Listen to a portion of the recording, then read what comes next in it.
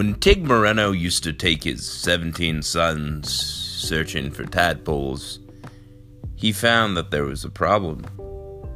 You can only have so many buckets filled with tadpoles before you realize that the comfort of the tadpoles is being compromised.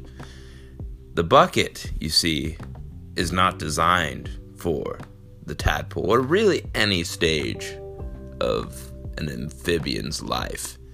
No, what I feel like an amphibian needs is a space to be comforted, a space to feel like they're returning to their mother's egg sac. And that is why both I and Tig Moreno are a firm believer in the tadpole stroller. This is a device unlike any other you've ever seen. Actually, it's like quite a few other devices you've seen. It's almost identical to a stroller, except it is lined with a fluid pouch that all the tadpoles can just be easily inserted into. And within this fluid pouch, there's amenities that will remind them of being back in mama's sacs. There are just little musical ripples, ripples. I don't even know where these ripples come from, but it feels like when you're on top of a frog just hopping around, and the tadpoles they feel these ripples, and suddenly they're not being transported back to Tig Moreno's tadpole barbecue. No, they're being transported to the most lovely little field, the most lovely little waterlogged meadow you could imagine. And so the tadpoles are much happier. And, there's nothing better than a happy tadpole. But yes, Tig Moreno's tadpole stroller.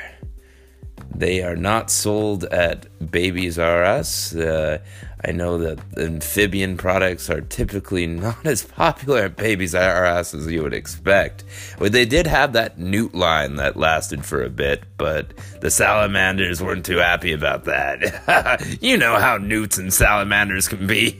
God damn. But now the tadpoles, they're looking for something. And Babies R Us doesn't have these strollers, but now through a special promotion with my podcast, you can get them at your local 7-Eleven. So just go into any 7-Eleven and wink at the attendant and say, "I'm here for those tadpoles." And you gotta say tadpoles because, that's what they're trained to respond to. Tadpoles. Too many people talk about tadpoles in day-to-day sentences. But if you say tadpoles, those attendants will know, oh, this man, he's a man of culture. He listens to one of the finest podcasts out there, and he clearly is interested in transporting some tadpoles in a way that is very modern, very plush. So yes, get out there and give those tadpoles what they deserve.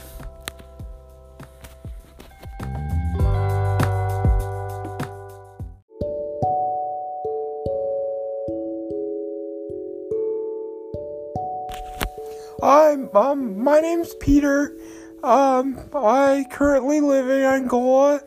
I came here to sell track shorts, but I realized pretty quickly that I don't speak Portuguese or any of the indigenous Angolan languages.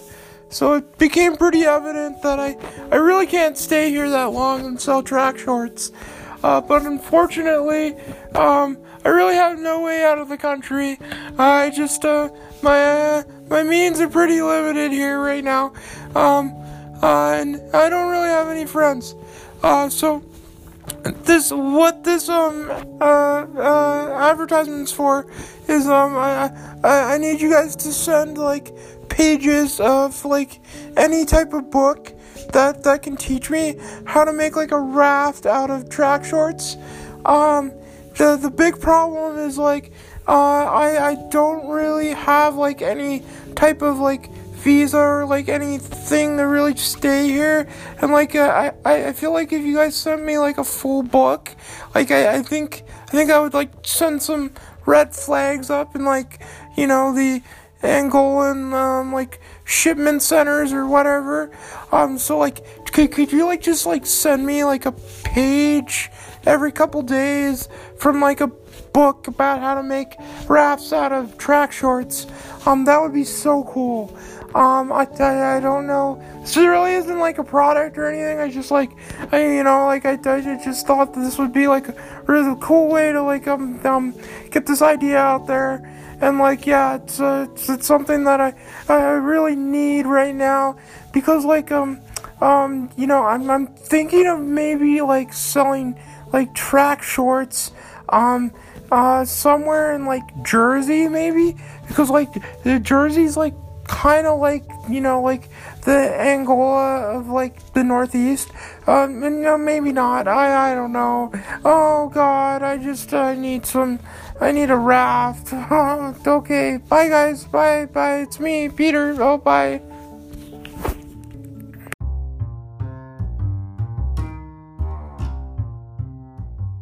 As I'm sure you're well aware, the life of a podcaster can be a perilous one. As such, I often wear a helmet at work. My helmet is robust. It is a very round and shiny, just, tribute to hardened things. Some people say it looks like a turtle shell. A few others say that it looks like the kneecap of a long-legged grandmother. I say that it looks boring. That's why this next product is just designed for all those podcasters out there wearing helmets that just feel like they need something to spice it up.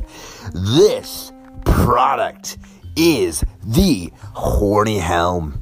Now, the Horny Helm is just as durable as any other podcaster helmet out there, but the big advantage here is as I move into a lighthearted scenario, as I move to a party, or maybe just a casual afternoon mixer with some friends, I suddenly find that the horns on my helmet start protruding. There's little spaces for just these great little spires, I would call them, to emerge out.